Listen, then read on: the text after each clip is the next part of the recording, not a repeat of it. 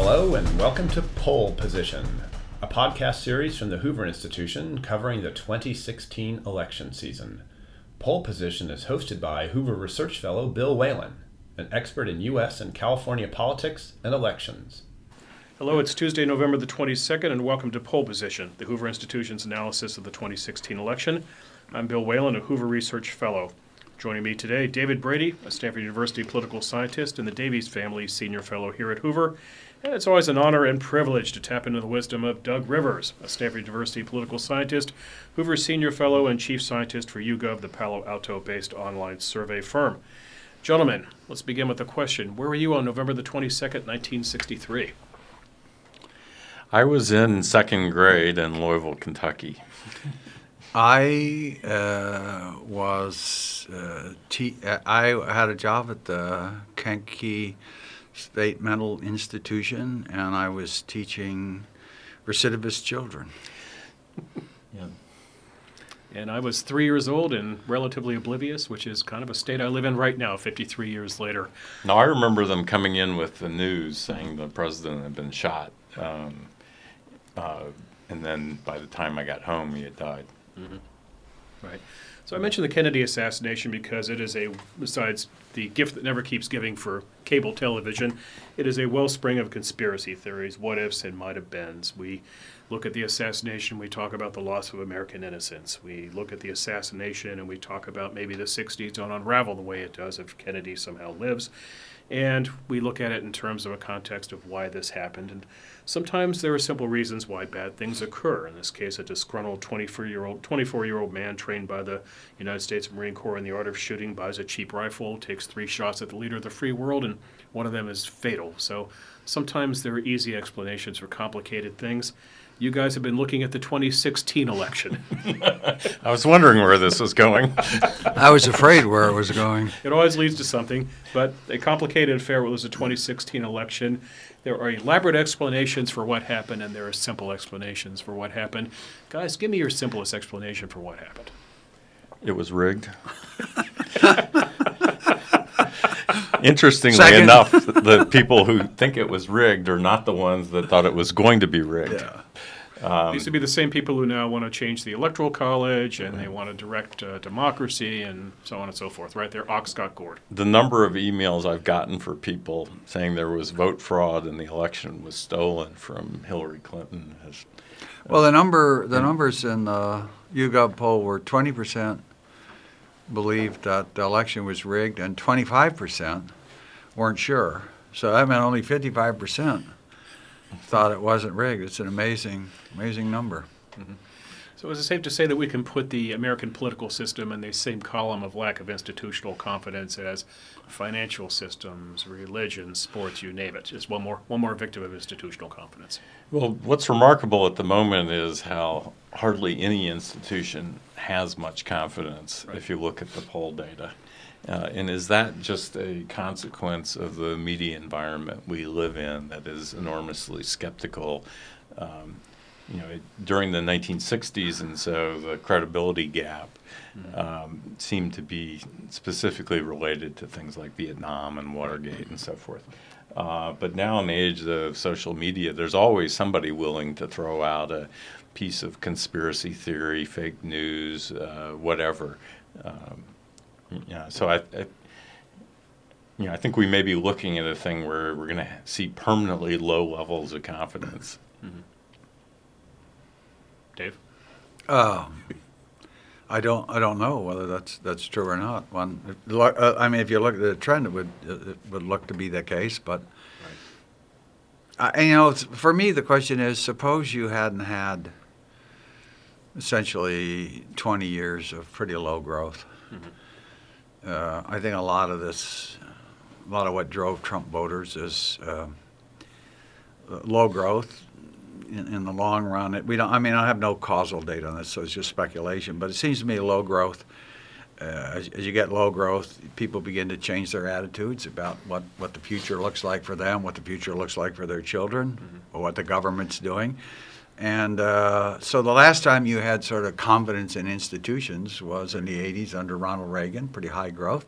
So for me, the counterfactual is suppose we'd had growth that averaged around 3.2%. I don't think you would have seen this. Yeah, I'd like to dissent from the 20 or 30 years of low growth. We had a relatively mild recession in 2000, 2001, and then a quite severe one in 2008, 9.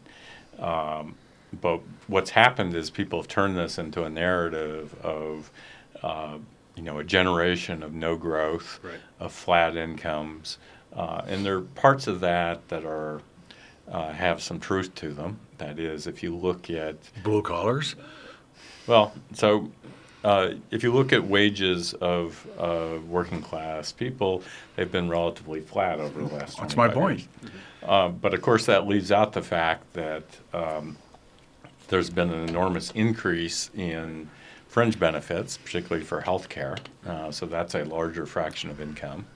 And secondly, taxes have fallen on working class people over this period, so that many now don't pay federal income taxes. So the narrative, and furthermore, at the individual level, while if people of the same age and have seen relatively flat incomes, certainly compared to historical norms, so I don't disagree with Dave on that. Individuals have had their incomes rise over this period by a significant amount. Some. No, I mean, the normal thing is incomes go up as people go from age 20 through middle age. Okay. So the picture of you've got somebody out there who's had the same income over the last 25 years is not true. And then the third component that's ignored is that the things you could buy in, say, 1990 and the things you can buy today are quite different, and the way that we account for real incomes doesn't fully measure all of that. Well, Now, I agree. That is not an argument any politician can make because it would seem complacent. Yeah. So to me, the post-tax, it's true, post-tax, post-transfer incomes have grown, but they've grown much more slowly for the bottom 75 or 80% than they have for the top 5-10%. So Silicon Valley's great. We're doing great. But you go to Kankakee, Illinois, or Middleton, Ohio, and you give them that story about Doug's story there, and then I want to run against him. Because you would clean up, and Donald Trump showed you could do that. Right. But there's a reason for it. Their incomes, so health care, so my brother in Kankakee, Illinois, his health care, he gets health care, and it's pretty good. But they don't see it as a benefit. They don't see it as a benefit in that sense. It's your health care. You go to the doctor and blah, blah, blah. It doesn't translate into being able to go out next Saturday night and go see the Cubs ball game or go see the Bulls. You can't. Right. Yeah, so the 2000s have been poor performance for the economy overall due to two recessions, one of which was quite severe. It's taken years for us to come out of, though we're now out of that and above where we were before.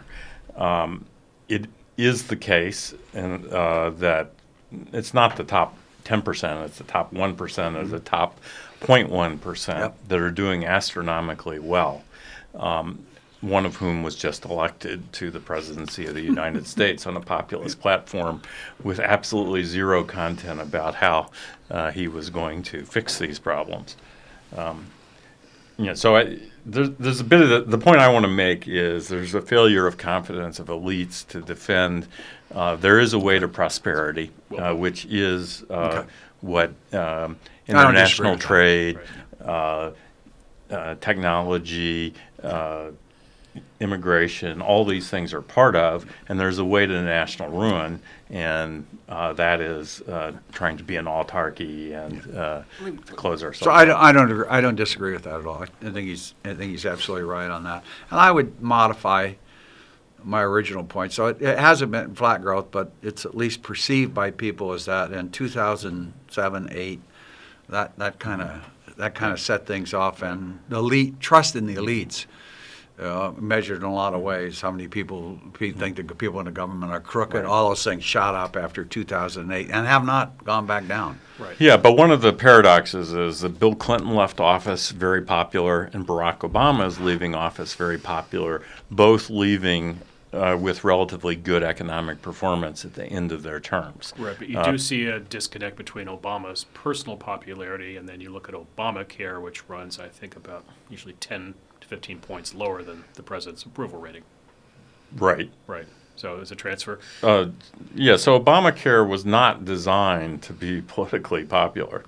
No. It has, it's basically a set of transfers from young workers who are Democrats to older working class people who are Republican. But there are 20-some million people who are currently participating in it, receiving some benefits, and are receiving sharp increases in their premiums. So it probably doesn't even have them terribly satisfied. You got to divide that between Medicaid and the exchanges, but they're not. I agree, they're not. The people in exchanges are. On the other not hand, happy. eliminating that benefit may turn out to be less than popular as well. Right. Speaking of not satisfied, there is the question of votes still being counted in this country. We were talking about this off air before we went on, and I think, Doug, you said there were still 1.5 million ballots sitting in California yet to be counted. Arizona has provisional ballots as well. And this gets in the question of where Hillary Clinton is going to end up in this election. And she is, the last we looked, she is closing in on 65 million votes, which is what Barack Obama got in 2012, which is more than enough to get the job done. So answer me this riddle. How is it that she can get as many votes as Barack Obama did in 2012 and yet do far worse than he did in the Electoral College? Yeah, so there are a whole bunch of reasons there. The first, let me do give them us in the sort rigged, of give us the rigged give one us the first. magic bullet. Yeah. Well, let me do them in sort of decreasing order of importance. So the first thing is that third-party vote tripled between 2012 and 2016. That went to neither candidate. Right. So we're going to have about 135 million votes cast, and third-party candidates are going to end up on an order of 3.5% of that. So that's one place where the vote dissipated, and it's unclear at this point whether that was Clinton vote or Trump vote. Because the group's relatively small, you need a lot of data to figure out who switched. The second thing was maldistribution of the Clinton vote. She ran up huge victories in California and New York. She did considerably better than Obama did in Texas, and that didn't move a single electoral vote. California, sorry to interrupt, in California she's about 2.5 million votes ahead, and that's going to keep growing. Nationally, though, she leads by, 1.5 million votes right now? Something like that? She's up by 1.3% at the moment, so that's a little over 1.5 billion. And my best estimate is she'll end up at about 1.7 or so. So California alone is going to account for her national advantage in the popular vote. Yes. So she managed to lose almost every single one of the eastern battleground states. Right. I think New Hampshire she carried, but the rest she lost, and she lost some that weren't considered, or Wisconsin was not considered a battleground state. Minnesota was not considered a battleground state. She narrowly carried Minnesota and lost Wisconsin. So what happened in those places? And there are two possible well, first, we know the national story, which is the white working class, that is, in surveys, the people we measure as being whites without a college degree, broke heavily towards Trump. He outperformed Romney in that group. And so there's a story of switching, and people have looked at it and see that Trump doing considerably better than Romney in sort of suburban, rural areas in the Midwest, in the set of states that he flipped, which were Pennsylvania, Ohio, Michigan, Iowa, Wisconsin. So was there widespread switching? Were there new voters? And I don't think there was much of either of those occurring. From the registration numbers we've seen, we did not see any surge in Republican registration. What we saw was that Trump did better in places where there were white working class voters. And I think the explanation is due to turnout differences. So if you look across those Midwestern states, what you see is that in places where Obama won a majority, so these tend to be urban areas, they tend to have a lot of blacks, millennials, and so forth, turnout was down, and often down significantly, 3 or 4%. In areas that Obama lost, that Romney carried, turnout was up substantially. Well, you should use the numbers, your own numbers, which I'll give you. The numbers he showed were in the 5 states that flipped, plus Minnesota, in counties that Hillary Clinton carried by 70% or more. Turnout was down 1.7%. And in the counties that the same 6 states, in counties that Donald Trump carried by 70%, turnout was up 2.9%. So you got the exact reverse effect. Turnout's up where the Trump vote was and down where the Clinton vote was. Yeah, and the other thing I would mention is those data came out in the New York Times in an article David Leonhardt wrote on Sunday. I got somebody on Twitter said, well, you've ignored the fact that population is up 1 to 3% across these states. So there are more registered voters now. Right. And my initial reaction was, well, yeah, population grows, but it grows pretty evenly. Mm-hmm. And then I looked at the data. It turns out population doesn't grow evenly. In the places where Trump won by big majorities, population was flat to down. So turnout went up in places where population wasn't helping them. Yeah. And that exacerbates what happened in the Democratic areas where population often was up 5% and turnout was down 5%. So that's telling you what a disaster the Clinton campaign had in terms of meeting its turnout targets. Right. Well, the other interesting thing is that the notion, at least among professional political scientists, was that the story is that in each one of these elections there's always a genius. It's Pat Caudell for Jimmy Carter, and then it's Wirthlin for Reagan, and Carville, and so on, and Karl Rove for Bush. But they spent unbelievable amounts of money and had troops on the ground, but the vote, it didn't work. Yeah, so the Clinton campaign had essentially the various teams that worked on the Obama analytics team. Right. So Civis Analytics and people like that were very successful in 2008 and 2012 that pursued the strategy of you target a narrow set of states, you spend no resources outside of there. So Wisconsin was outside of that, so there were no trips by the candidate to Wisconsin. Michigan wasn't, though. They went to Michigan. Yeah. They did, but they tried to, Wayne County, for example. Wayne County alone is the difference in that election, where she underperforms, I think, 60 or 70,000 votes versus Obama. It's not obvious that trips would have helped. No. It's not like you go to a state and you immediately flip a bunch of voters. I saw Donald Trump, actually, in one of the post-election things. He was speaking at a rally in, I think it was Wisconsin, and he asked the people how many people had voted at his final rally, and they all raised their hands. Right. So it meant that he wasn't getting a single extra vote. No, the voice in the Democratic wilderness, hindsight being 20/20, the voice in the wilderness is Bill Clinton, who, as we see in reports coming out of her campaign, was saying for months, we don't have a message. Yep. We need to have a message to run on. I think I read a report saying the Clinton campaign trotted out 84 different slogans to test at some point. They just could not put an idea behind her candidacy. They tried to do it on data, science, and all that. They tested everything very rigorously. Exactly. Well, the one thing that Obama was the improvement for 2012 was they have a lot of information about voters, and they actually matched people to the voters, and they sent people out to actually talk to them, matching. Yep. And that was supposed to have made,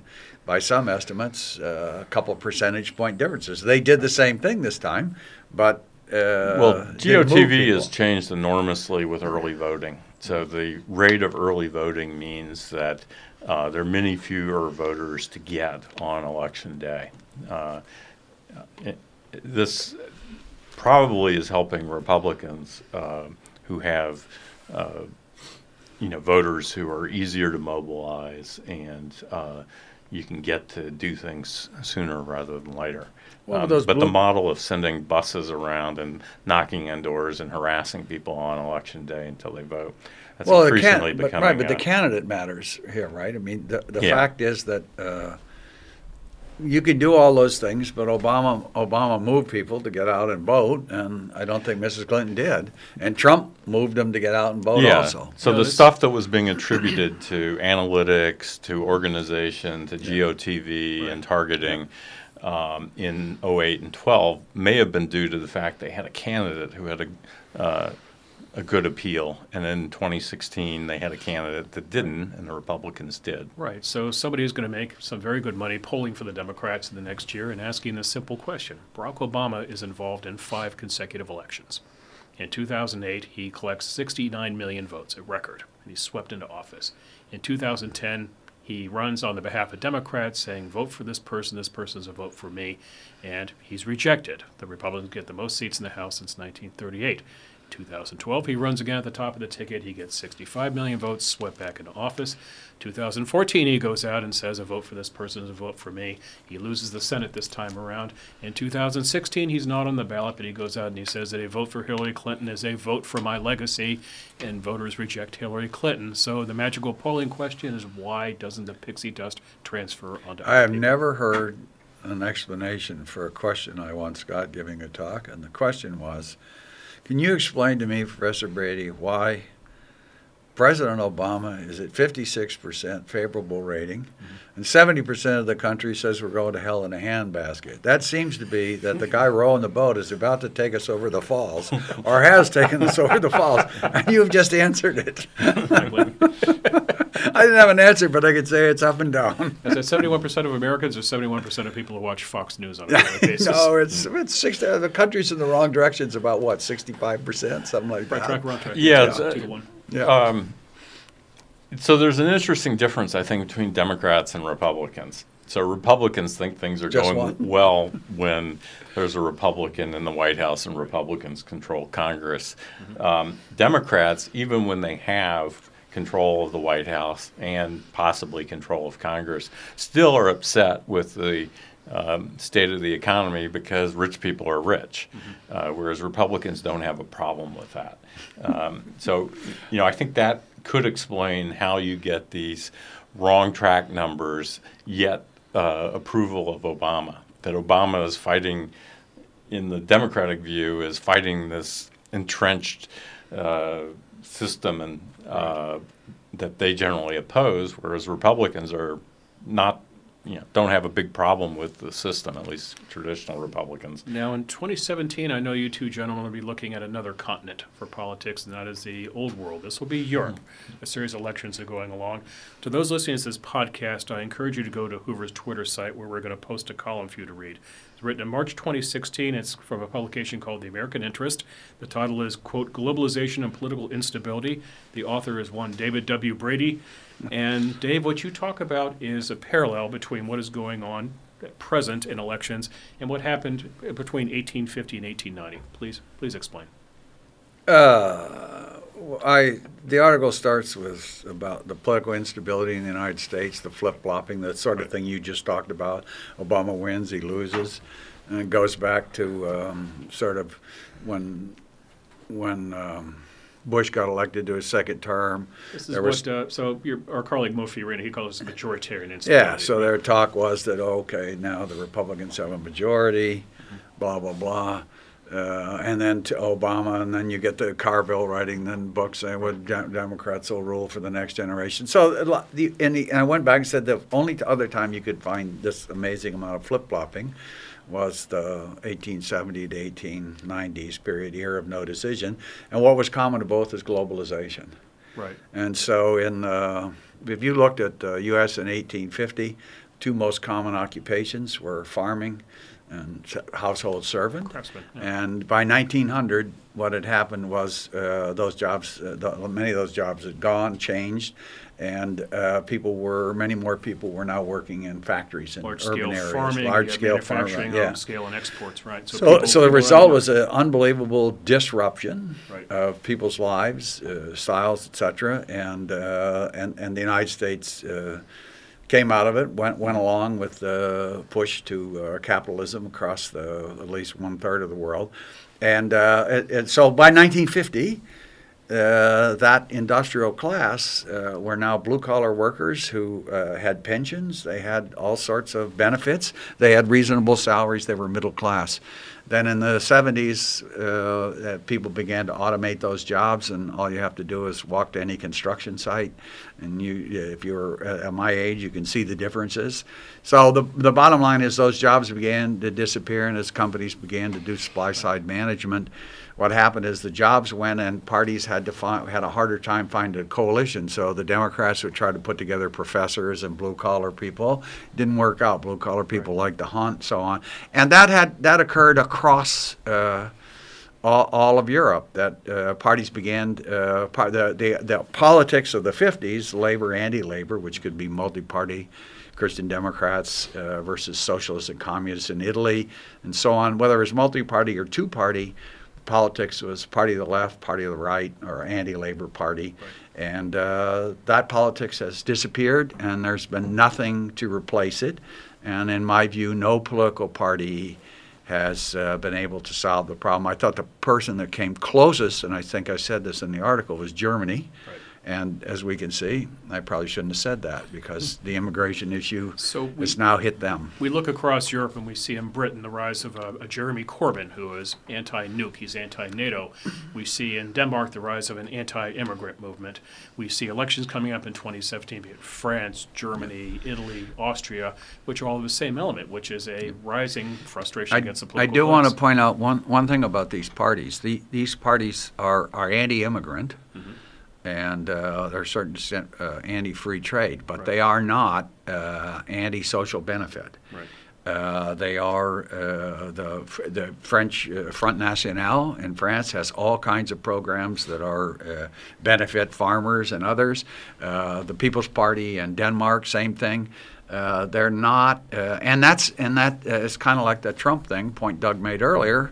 He's not just anti-immigrant, he's in favor of all sorts of things. Yeah, I don't think we're going to see from Trump the traditional conservative cut programs aggressively. Mm-hmm. That's going to be a very interesting thing to watch, of the dance between Paul Ryan, that really wants to get a hold of entitlements, and Donald Trump, that wants to spend a bunch of money on stimulus, I think it's called. So 2 questions for you. That's an exceedingly important point, I think. Yeah. That's a dance that's going to be, everybody's going to have to watch. Exactly. The other distinction I would make between what's happening in Europe and what's happening here is that European countries tend to be small, and so trade is a fact of life. Right. It's the liberal international order is unpopular. The bureaucrats in Brussels are unpopular. Mm-hmm. But trade itself, very few Europeans think they should stop trade. That's an important point. Immigration, there's a virulent opposition to immigration on the right, particularly Syrian immigration, which Angela Merkel has championed. But the left also seems to acknowledge that restrictions on free movement of people is something that's needed, where you don't see that in America. The left is opposed to trade, the right is opposed to immigration, and Trump is opposed to both. Let me say, we did a survey, a YouGov survey in 2015 of 7 countries. And just to point out what Doug said is absolutely true. So we asked people what their position was on immigration. You could say the level of immigration, too much, about right, not Or 7, then there was a 7-point scale where 1 was, I'm doing everything I can to get them out of the country, and 7 was, I'm doing everything I can to integrate them. So we asked people what their position was, and then we asked what their party's position was. And in every case of every party across all 7 nations, the voters were right of their party. Even the voters for Front National were further right. They placed their party further left. Right. So that it was an early harbinger of the fact that this is quite a disruptive, a potentially disruptive factor. It worked in Brexit, worked in the U.S., and I think it's going to come to play a role in Italy with 5 Star. It's going to play a role in France with Front National. I think you mentioned in your column, Dave, that Front National polled at, 0.2% back in the 1970s or something like that. So it's phenomenal. So 2 questions for you. Number 1, Breitbart, which is the house organ of the Trump campaign, Trump world. Now at the White House, I understand. The White House, yeah. Now with an office in the White House. They are expanding into Europe. They're setting up European outlets as well. Do you think that Donald Trump would dare interject himself into European elections? If Vladimir Putin can play in a U.S. election, will Donald Trump play favorites with the European outcomes? That's question number 1. Yes. And question number 2 is, I see a candidate running in Europe right now, and she is both the embodiment of the political class, and she is also, unfortunately, the poster child for frustrations with immigration. It's Angela Merkel. Is Angela Merkel the Hillary Clinton of 2017? Well, first on Trump, the first British politician that he spoke to was not the prime minister, but Nigel Farage. Who campaigned for him, actually, in Mississippi and places like that. Yeah. So, but after the election, he did a hour-long meeting with the former head of a small fringe party in Britain, which doesn't bode well for the Trump execution of foreign policy. No. And as you say, a few months ago, I was in Germany, and discussion of people were very interested in what was happening in the American elections and very worried about Trump, and I erroneously told them not to worry. But the assumption was in a few months, the leaders of Germany, Great Britain, and the United States would all be women. Mm-hmm. How things have changed in a short period. I don't know whether Mr. Trump will comment on that. He seems to have 2 different personalities, one when he's in front of an audience and 2 when he's on the Twitter account. So I don't know that, but I do think Mrs. Merkel, who I always sort of admired as a politician because she seemed to be able to straddle the middle and make compromises and get reelected, I think she is in considerable trouble. And those of us who sort of do this professionally, we underestimated the extent of the vote in Britain. We underestimated the strength of the vote for Trump. And I am very reluctant at this point to overestimate the vote in favor of Ms. Merkel. Mm-hmm. Yeah. While the 2016 polls in the U.S. Weren't so bad and the ones in Brexit weren't so bad, they have taught us humility about predicting the outcomes of close elections. Yeah. At this point, burn twice, I'm not going to make a prediction about what's going to happen in Germany. So, there was this question that we got a lot. Fortunately, I was able to push most of it off on Doug whenever I could. Doug Rivers. Well, I mean, he knows more about polling than I do, obviously. So but a couple times I got stuck. And my view was, well, we weren't so far off in that she did win the general election. So the kind of mantra is, well, we got the national election right, but state polling isn't so good. Right. But you think of it like this. Look at the media reaction. If 140,000 votes in Pennsylvania, Michigan, and Wisconsin change, Hillary Clinton is the president. Yeah, the number I heard was 55,000. Well, you might be able to work it some other way, but the number is it ain't many votes.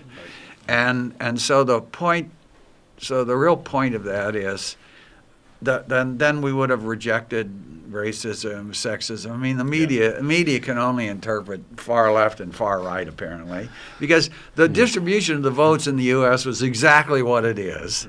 And because it 120 or 55 or whatever it was changed the election, that doesn't change anything about the country and how people feel. So we're seeing the binary outcome of the election exactly. interpreted as a huge movement. And if anything, the Trump coalition, that is working class whites, evangelicals, is a relatively shrinking coalition.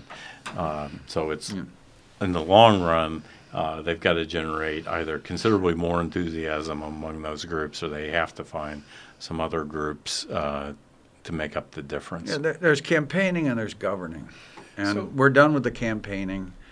And it seems to me on the governing front, we have a lot to do. And by the way, for whatever listeners we have, we are hoping to get some of the economists here and some other people, elections, to start talking about what a Trump presidency might look like, because I, for one, can see prospects where he does very well with the economy. Doesn't talk and is calmed down on trade and such issues. You could see one where it goes the other way, but the idea is we have a lot of people here who know about economics, and we're going to try and get them to talk about what it might look like. What do you think his initial popularity rating will be? Well, I was going to point out that there has been a number, I think Politico put out some numbers last night, which has him at about 46%. So up substantially. Right, but it also has his negatives at 46%. So the country... That's down substantially from where they were a few weeks ago. Maybe perhaps as a reflection, just people may not like the man, but they respect the office. That may be true, but I got news for you. That is the lowest start for a president, and I can think of. It's amazingly low. By the way, so this was a poll by Politico and a group called Morning Consult. Yep. And it was former student. 46 favorable, 46 unfavorable. That's unfavorable and very unfavorable lumped together for 46. This also jived. Pew put out numbers on Monday, which had 96% of Trump fans as, quote, hopeful, and 7% of Hillary Rodham Clinton supporters feeling the same about Trump, hopeful. Yeah. So we're still divided. Yeah. I mean, the usual pattern is that the president's popularity is relatively high to start, but it's been decreasing over time. Yeah. So there was an era where a president would start with 80% approval, and no president starts at that point. Trump's going to be starting at a lower level, but I do think the voters in the middle are giving him a shot and aren't going to, they're going to wait to see what happens. So it raises a lot of interesting questions as how he approaches this. For example, he has been taking meetings with a woman named Tulsi Gabbard, who is a congresswoman from Hawaii, a big Bernie Sanders supporter. So that's a sign that I'm willing to listen to the other side. You see him, you get tired of the team of rivals analogy, but he is taking meetings with the likes of Mitt Romney. Now, he hasn't gone completely, he hasn't gone to John Kasich and people like that, but he is trying to show he's bringing people in the tent. But at the same time, you also see him reaching out to his base with just sort of periodic tweets, angry tweets, for example. Why would he pick a fight with the cast of Hamilton? I do have a. He can't resist it. I do have a comment on that, and that is, he has to appoint roughly 4,000 people. Right. And I was talking with John Cogan, who was in the Reagan administration, and some stuff in the Bush administration, and he said, 1,000 to 1,500 jobs that are exceedingly important. Right.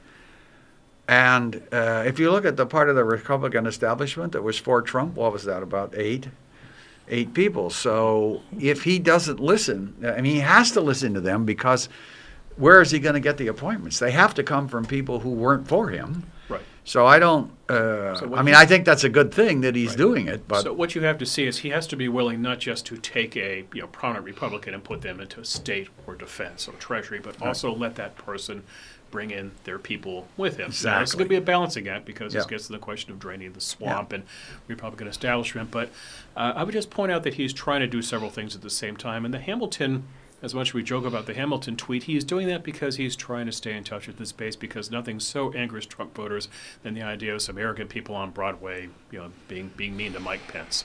And good news, Dave Brady, there are a lot of Hamilton tickets available all of a sudden. I haven't seen it, and I don't wish to see it. But that can't be true, can it? No, it's they have started a movement to cancel going to boycott Hamilton. So My guess is that'll really affect. I think he tried to do because the same- none of them were going anyway. I think he also tried to At ban $2,500 a ticket, I Yeah. believe. Yeah, Probably has as much luck as trying to also kill the iPhone at one point. Remember, he Yes. was going to punish Apple. yeah. Who's going to do that? Trump, at one point, he told people not to buy iPhones. You're He was, kidding. he was upset at Tim Cook and Apple. Yeah, I don't remember that. But Yeah. it's all put over your now. phone away. Yeah, so there are a lot of things that we thought weren't effective that may have been effective. It's very hard to figure that out. So I'm reluctant to go one way or the other. On I mean, regardless of how you feel, it seems to me the next 3 to 6 months are going to be a very, very interesting time. Right. I can see a scenario in which he's successful, and you can see ones in which he's not successful. So final question, we'll wrap up this podcast. As you're looking at Trump and polling and data on how he's doing, what benchmark we use 100 days, 6 months, a year for in terms of presidential accomplishments? At what point, Dave and Doug, do you look at the polling evidence as to how this president's connecting with people? Well, I'm looking at it Right now. Right. Because he has a higher hill to climb than any president you can think of before. He was elected with such little goodwill. Right. Does he pursue a base strategy, which is to play to that and not to worry about trying to broaden the base? Or does he look like a more conventional president that probably wouldn't be terribly popular, but would avoid the approval ratings in close to the single digits? I think for him it hangs more on what he's able to achieve economically, because I think the people so President Obama had exceedingly high expectations from people about what he would achieve, and in part he brought that on himself by the kind of campaign he made. But Donald Trump promised to make America great again, and the people who voted for him, people who didn't even like him but who wanted change, voted for him over Mrs. Clinton.